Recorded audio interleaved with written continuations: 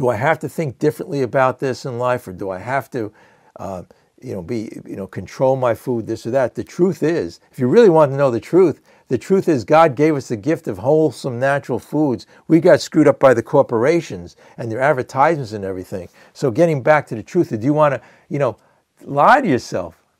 It's one thing to lie to another person, let me tell you that, but you're lying to yourself every day. But here's the glory of God's gift, all of these delicious, fruits, vegetables, all of these things God-given.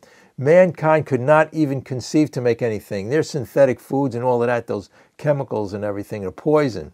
And as you know, you go to the supermarket or even at home, you pick up a package that has 49 ingredients of them, only it only needs one ingredient to food. But this is where all the calories come from. So we need the entire psychic change.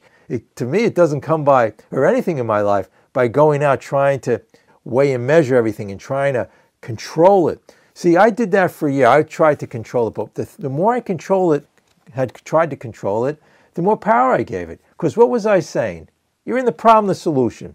If I went to a meeting and I says, look, I'm trying to control this food, I'm making it a reality that the food has control over me, that it is a real problem. When I get scented, I realize the answer to my problems. I have no more problems. So I get out of the guilt, shame, and remorse, and I can see with clarity my relationship with people. I always relate to two, because it says in the book here, resentment is the number one offender. It's that relationship to life and everything, the answer to all our problems, which Bill talks about on page 15, but in many places in this book here, it talks about the solution to all our problems. So the food addiction, it says here, unless the person on page 29 in Doc's opinion can have a complete psychic change. On the other hand, and strange as it may seem to those who do not understand, how could I possibly understand a psychic change? When I went to school, for years of schooling, I also have a degree, I'm a pharmacist, I had a lot of years of schooling, and in all those years of schooling, nobody ever talked about, they talked about the intellect. Nobody ever used, again, the word, psychic change or thing of spirituality. It was all about, if I can figure this out. We're in the age of science. If I can be like the movie stars, if I can control more people, if I could be more successful. In school, they said you had to be good at sports, you had to get good grades. It was all about the success thing. So why not? When I figured in life, the more I could grab from things and the more I could figure it out and use the intellect, the ego, then my life would be great. But unless this entire psychic change occurs, the same person who seemed doomed on page, it's actually Roman numeral 29. So I had on Doc's opinion, he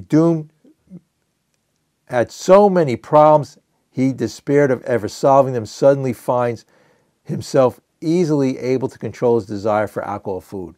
So once a psychic change has occurred and you had all of these problems and all of these things going on in your life, you can find the solution, the answer. And again, in the lobby I had, there is an answer.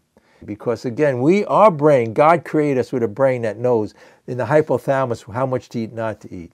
It's when we're believing all the corporations too and all their craziness, and we can't think for ourselves. We're a prisoner of the corporations, or again, even the movie stars and how we should look or be or whatever it is in life. And then we wonder why we're so miserable.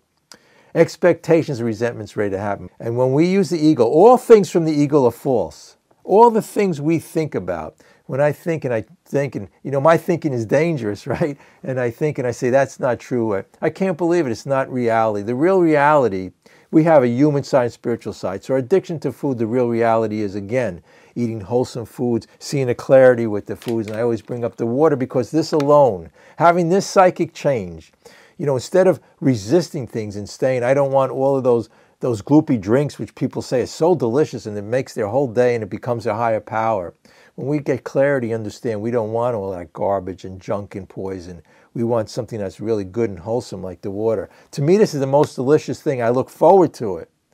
And that this alone will solve your problem, having the clarity towards the water, because how many calories a week do people drink? Right? And some of those drinks are 1,200 calories or 600 calories, all of those drinks. So, that's the solution here. And it says on page, again, 29, towards the bottom of the page, one feels that something more than human power is needed to produce the essential psychic change. Many types do not respond to the ordinary psychological approach. It's saying here, and all the doctors and scientists, I could just talk for myself in my whole life. Everyone I try to talk to, even today, couldn't figure out my problems for me. There's only one solution, and we will know the answers. The answers are, the way out is in. Nobody can give you the answers. No human being, even our own self-thinking on the human side, our own self-will can't give us the answers because we're blocking out the spiritual side. And I always use, people say, well, what is all this spirituality about? It's like being in the zone, like when playing sports. If you try to figure out how to hit a tennis ball or a golf ball, you won't be able to do it because it's when you get centered.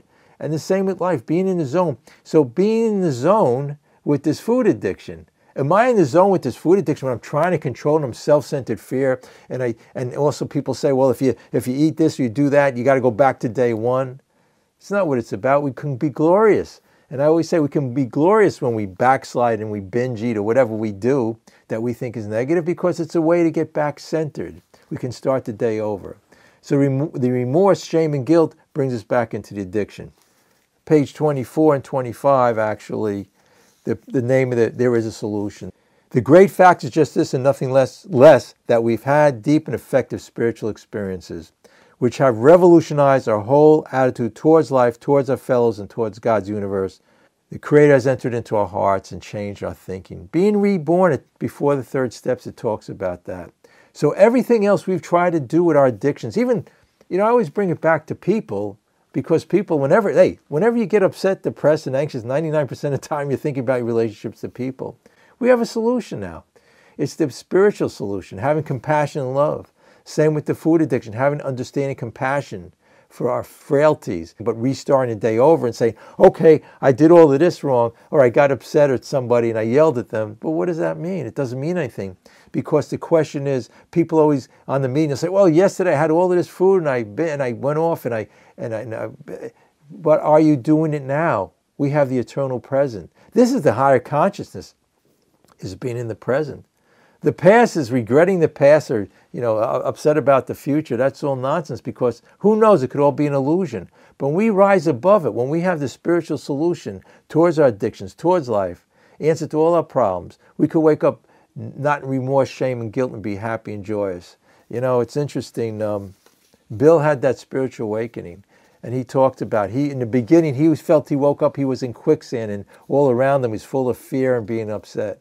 But he had that psychic change, and in this book, in every story in the big book, they talk about the psychic change. It's really true.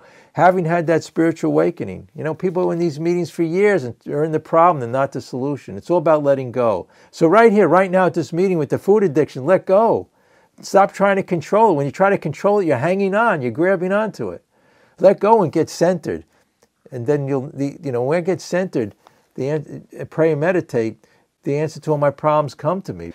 To them, their alcoholic life seems the only normal one. So my life, the food and the addiction to food and planning my dinners and everything about it was the only normal one. That was my self-will got me into that problem.